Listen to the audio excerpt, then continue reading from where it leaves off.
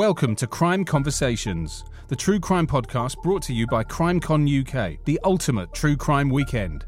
In the lead up to CrimeCon in London on September 25th and 26th, each week we're bringing two of our favourite podcasts together to find out more about their fascination with true crime.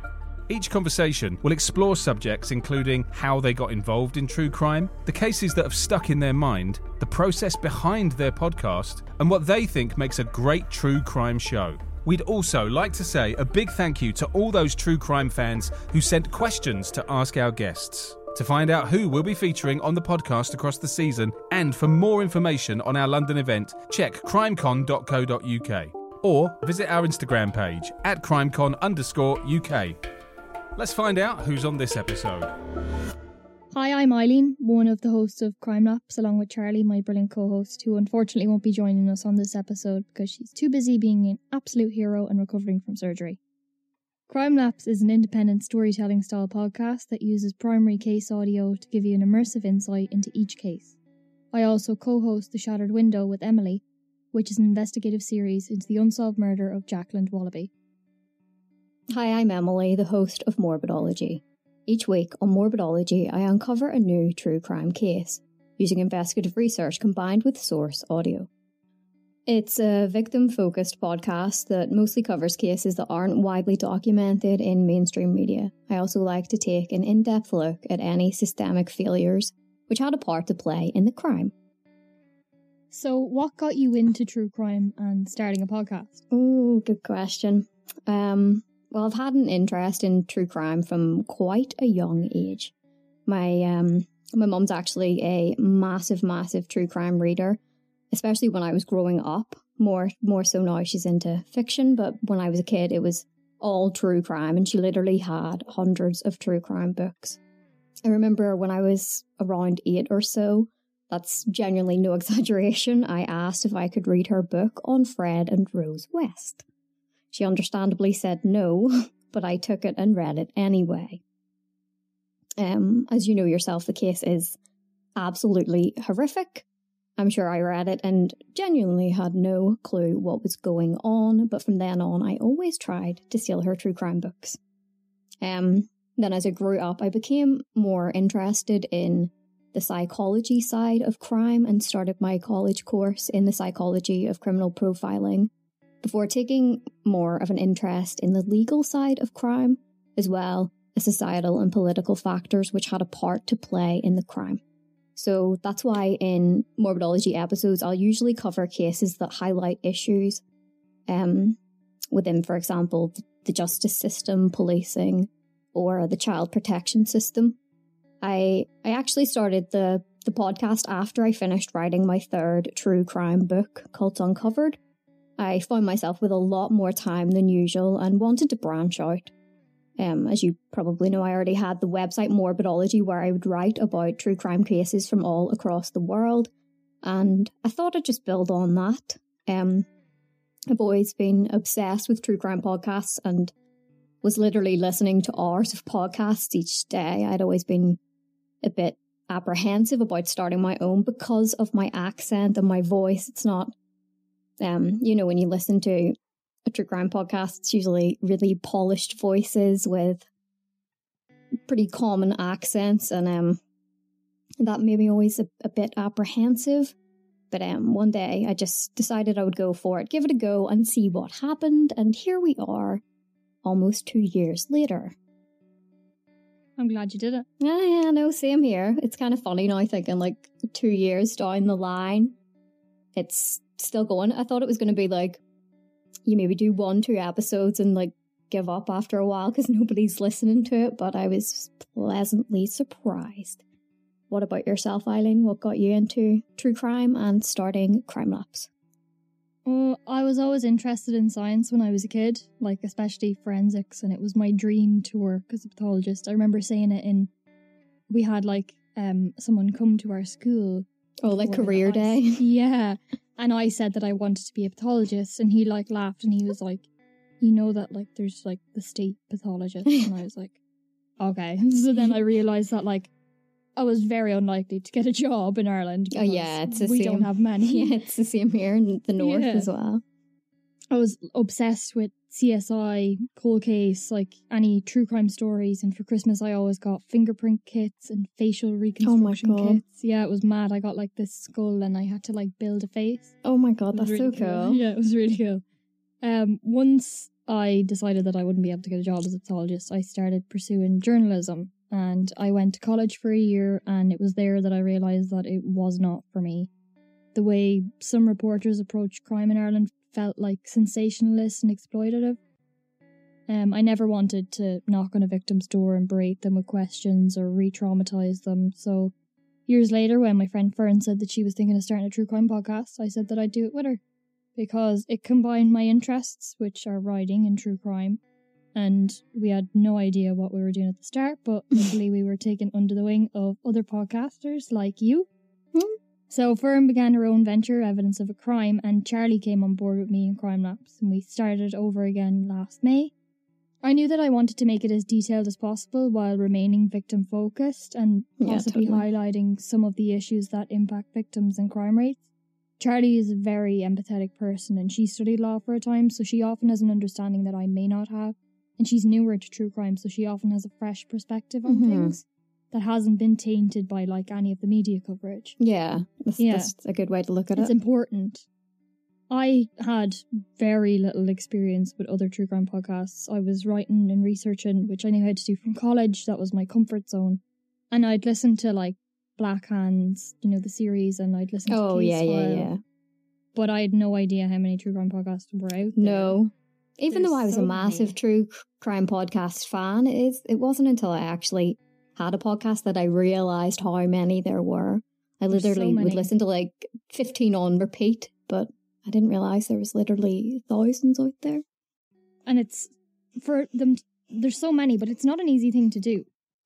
No. At all. Like, I had to learn how to produce audio, edit episodes. Like, I love doing that now.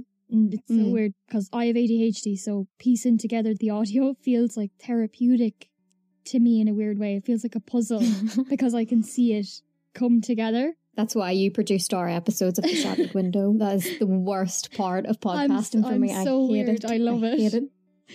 Oh no, I don't. I like listening to it. Like once it's complete, I'm like, oh, I did that. That's great. But actually doing it, I just get fed up. It feels like a jigsaw.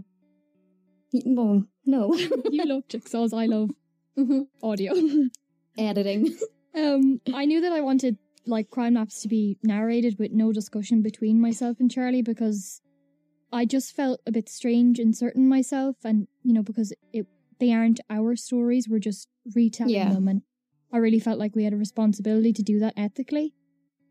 Yeah, definitely.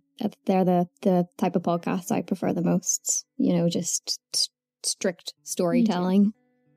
That's because I need to concentrate when I'm listening to a podcast, and if there's, you know, like conversations between people, I'll end up getting sidetracked. Me too, for sure. So, is there a particular type of crime that you cover, or what cases tend to catch your interest enough for you to cover them on Crimelapse? Well, we don't cover anything in particular. Ideally, the cases will be closed just so that we can access the information we need from the police, courts, or media. We'd also never want to jeopardise an active investigation or speculate at all. So we do use audio in our episodes like you do on Morbidology, and usually these are from police interviews, press conferences, or court recordings. So there's no checklist really. We cover cases that we feel we can tell in a way that's respectful and informative, and maybe highlight an issue that could have been handled better or explain why something happened. We tend to cover more obscure or lesser known cases just because we don't want to tell a story just for the sake of it when there's nothing we can add. If there is a case we feel needs more exposure or someone reaches out to us to help, we'll always do our best, and there's always deeper themes that run through a story like societal issues or prejudice, mental illness, stigma, or missed chances to catch the perpetrator. I think it's important to highlight those, even when they aren't directly linked to the crime, because they do give an insight into the time and space that it occurred in. What about you? Yeah, definitely. I'm pretty much the same as you. I cover a wide variety of cases, and much like Crimelapse, I also use source audio, including 911 calls, interrogations, court testimony. So I'll always cover a case that has a lot of that information available either publicly or via a Freedom of Information request. I also like to cover cases that are a little bit more obscure and cases that maybe didn't get enough attention in the mainstream media. As you said, I don't really want to rehash, all of the most well-known true crime cases, and instead bring my listeners a case that they've possibly never heard of. I think there's a moral responsibility when it comes to investigative journalism, and there's a thin line between reporting and sensationalism, and that's something I always have on my mind when I'm writing Morbidology episodes. It's extremely imperative to me that when I'm telling someone else's story, I get the balance right and give justice to the victim and their story. The last thing I want to do, obviously, is do a disservice to somebody when telling their story, and that's why much of the episodes of Morbidology will focus on the victim as a person as opposed to just a name in a newspaper. As obviously you know yourself, quite often when it comes to true crime writing, whether it's in podcasts, books, newspaper articles, wherever, the victim can become lost. I like to remind people in the episodes that these are real people. They're real people with personalities, hobbies, ambitions, and friends and family who love them. So, for example, this week's episode was on the disappearance of Jaleel Rainwalker, and it was requested by the Justice for Jaleel Rainwalker Facebook group. And last week's episode was on a string of murders in Barry in 1993, and that one was requested by a listener who had a really close connection to the case. I think if someone's reaching out to you and they trust you to tell someone else's story, then you really do need to go about it in an ethical way, and that's something that we've both touched on in The Shattered Window as well. Yeah, definitely. And even when it's someone asking you to cover it, it is your duty to investigate all angles. Yeah, so, you don't want to be biased. Exactly. What's your research process? Oh. I usually have a big, massive list of, no exaggeration, about 40 cases. It's just cases, I'm reading about in the media, cases that you're following on trial, and I'll always make a list of them, just as, even if I don't cover them, just as potentials to cover in the future. So first of all, I'll file a Freedom of Information request for a number of those cases, and then just wait and see what I get back. While I'm waiting to get the case files I've requested, as well as any source audio that I've requested, I'll start researching mainly through archive subscription services. They're a fantastic source for more local small town newspapers, things that you won't find on the surface web. I know you're a massive user of the archive subscription services as well. So handy. So depending on how long it takes for the request to get back, some episodes, they're weeks going on, months in the making, and that's why I'll always file a bunch of requests at the same time. I didn't actually publish the first episode of Morbidology until I already had 8 written and recorded, and another 6 or so in the pipeline. I think, as we spoke about earlier, I think when you start a podcast, you don't actually realise how much work goes into it. So when I'm writing books, I do the same, but when you're publishing 1 episode per week, it's a lot more time consuming. You've got to focus on that specific case and then move on to the next one instead of just one thing. And that's a big learning curve. What about yourself? What's your research process for Crimelapse? Mine's quite similar to yours. I'll start with researching as much as I can to see if I can get a full picture of what happened and understand it enough so that I can structure my script in a new way. Like you said, newspaper archives are amazing for sources, and a lot of the information about the crime comes out during the trial process, so I'll always try to get transcripts or watch the trial itself or read any coverage, which is obviously really time consuming, but I feel like I wouldn't be doing it right if I didn't absolutely exhaust all of the information that's available. Definitely. So either myself or Charlie will take responsibility for a case, and we'll go through the information to structure it as we normally do, which is not only the crime itself, but any background information, trial procedure, and the aftermath. And with our series, The Shattered Window, it was a bit different, wasn't it? Yeah, definitely. You had already researched Jacqueline de Wallaby for your book, and we worked on expanding every bit of information and contacting everyone we could to build a clearer picture of what happened at each stage of the investigation and trial. that was really time consuming. Yes. It took us around 9 months of working almost every day to get the information we needed. And because we're in Ireland as well, and the people we were contacting were mostly in America, it was the time difference was just awkward at times. But we were really lucky that we were able to speak to them, like David Protest, Rob Warden, Joseph Kosman, Linda Petrine, Catherine and Bob Byman, who went as far as sending us trial transcripts from the original trials and the appellate hearing. We were so lucky to have them. I know. It was a good experience. It was brilliant. And we also had to learn as much as we could about the other aspects that are in the series, like the legal process, appellate court, forensics, and also to examine our role as the members of the media in a case like this that was so influenced by one-sided coverage for a period of time. Yeah, definitely. Having an investigative series on just one case, it was completely different than covering a new case per week. So, for example, we'd spend ages looking at one specific angle and then we'd find out something new which completely contradicted that angle that we spent so much time researching and investigating. In a way, you kind of become obsessed with the case, even more so when it's an unsolved case, and you really want to see justice served.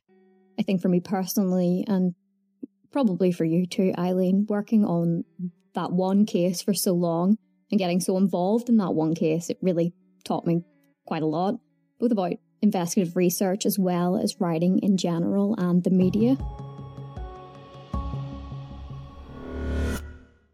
So is there a moment or a case that has really impacted you?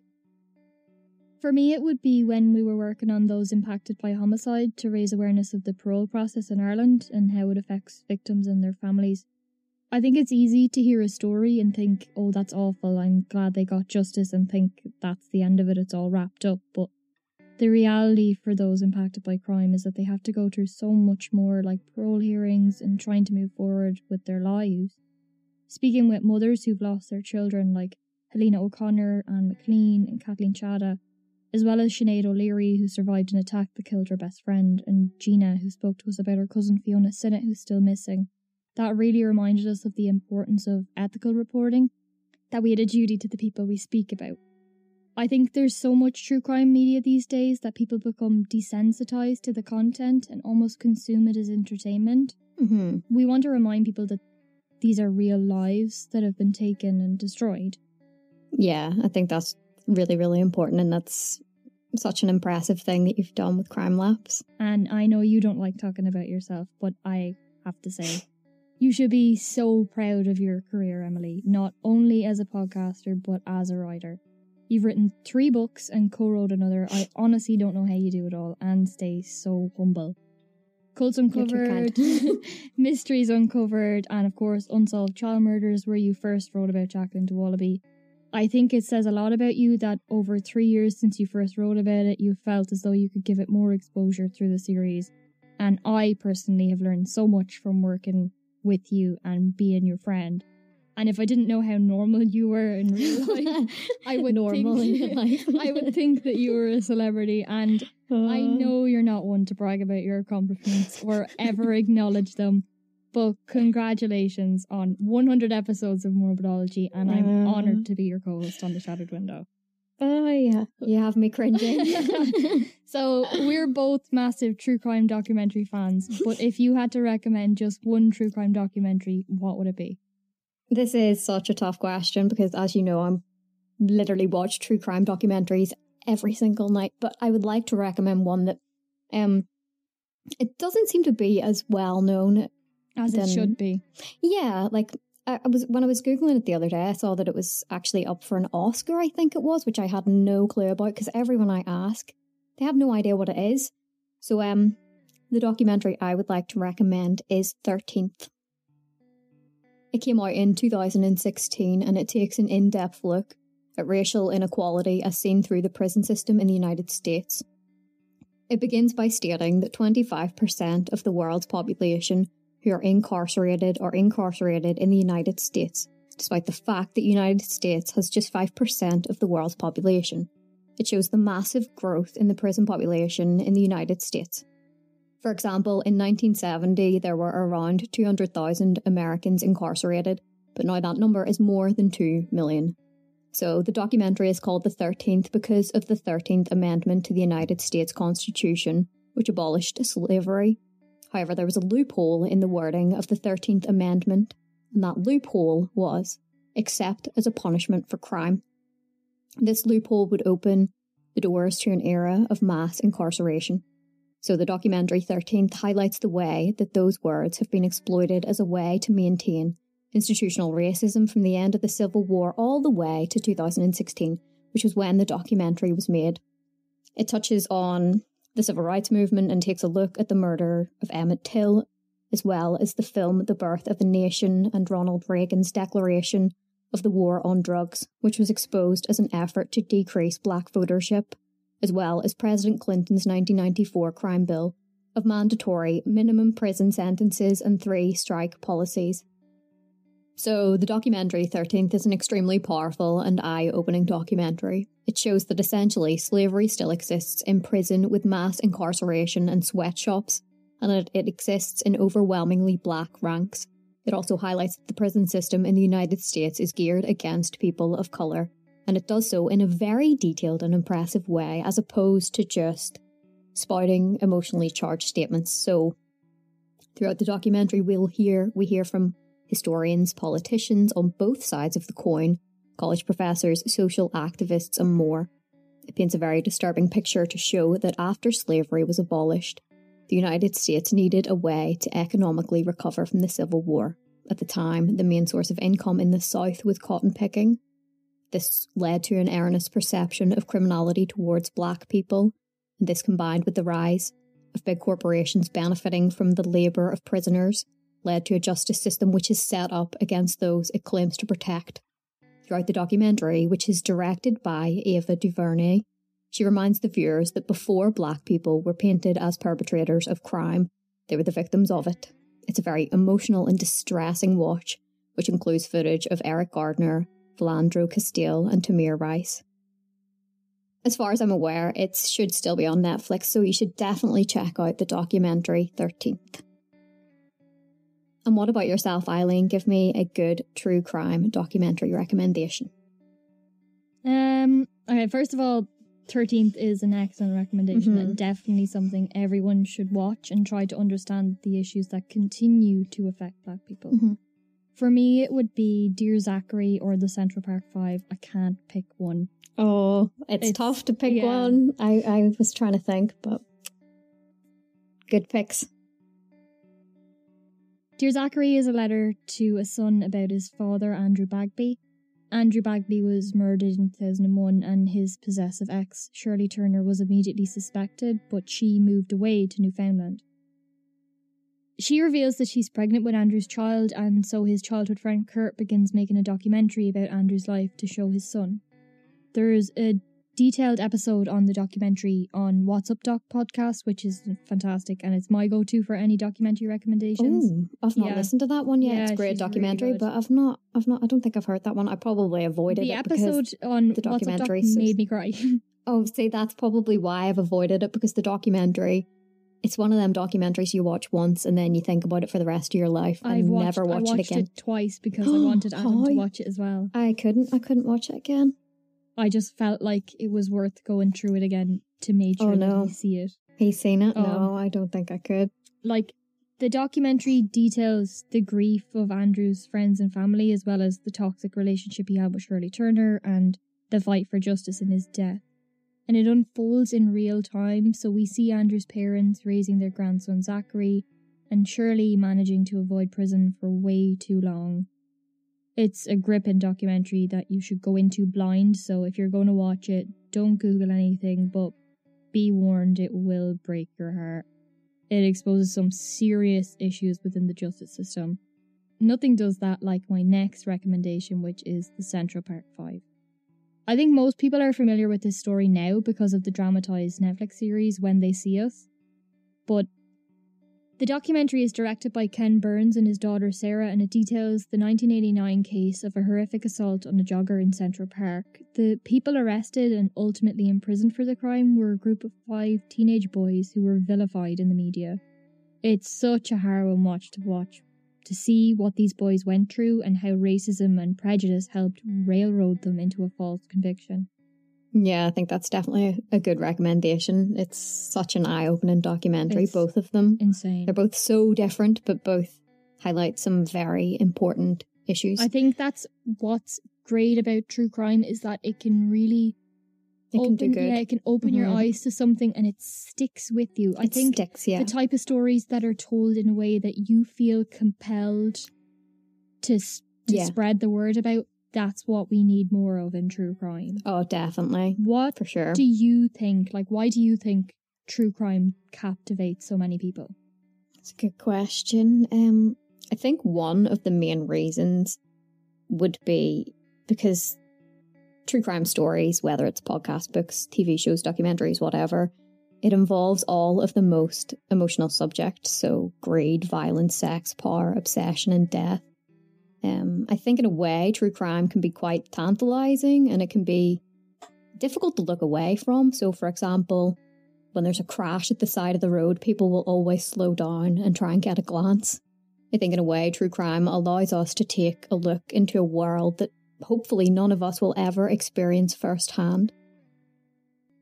It's so outside the realms of our own safe lives that we can't help but be gripped.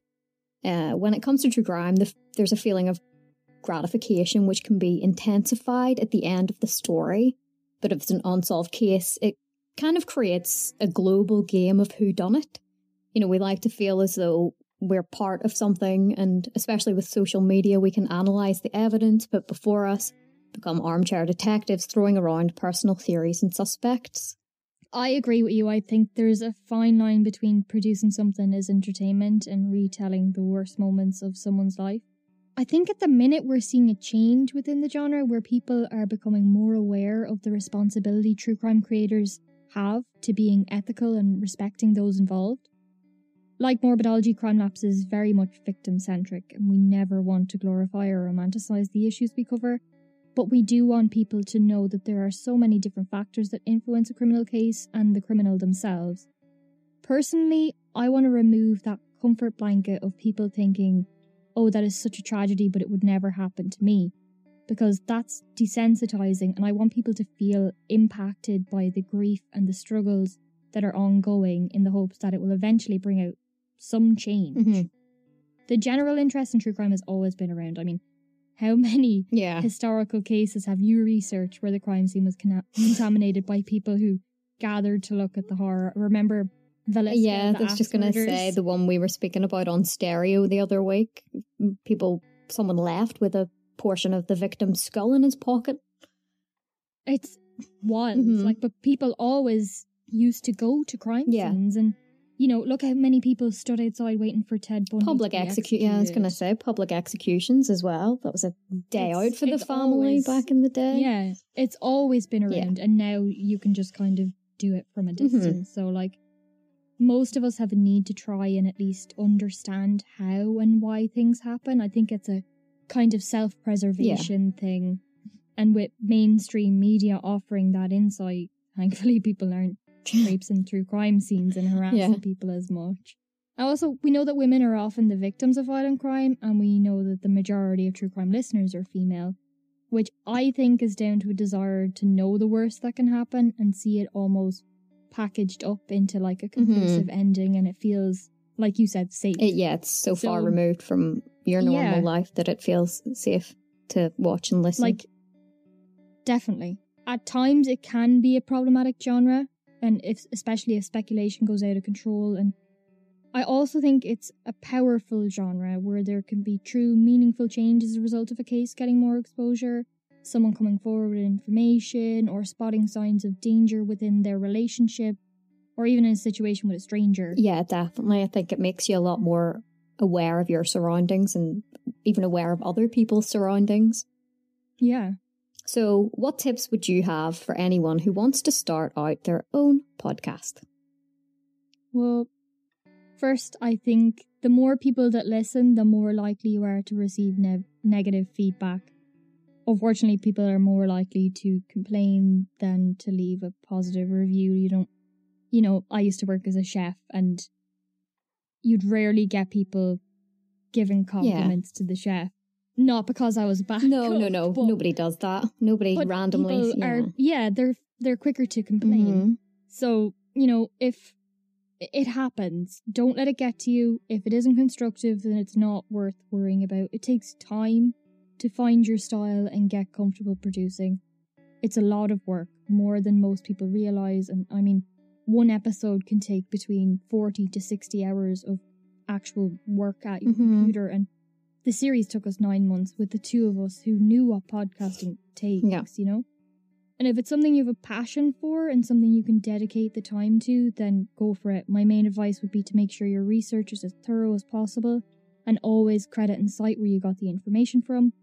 Try to be as respectful as possible to the victims, their families and anyone involved. You know, you never know who's listening, and try to be as consistent as possible, but focus on quality over quantity.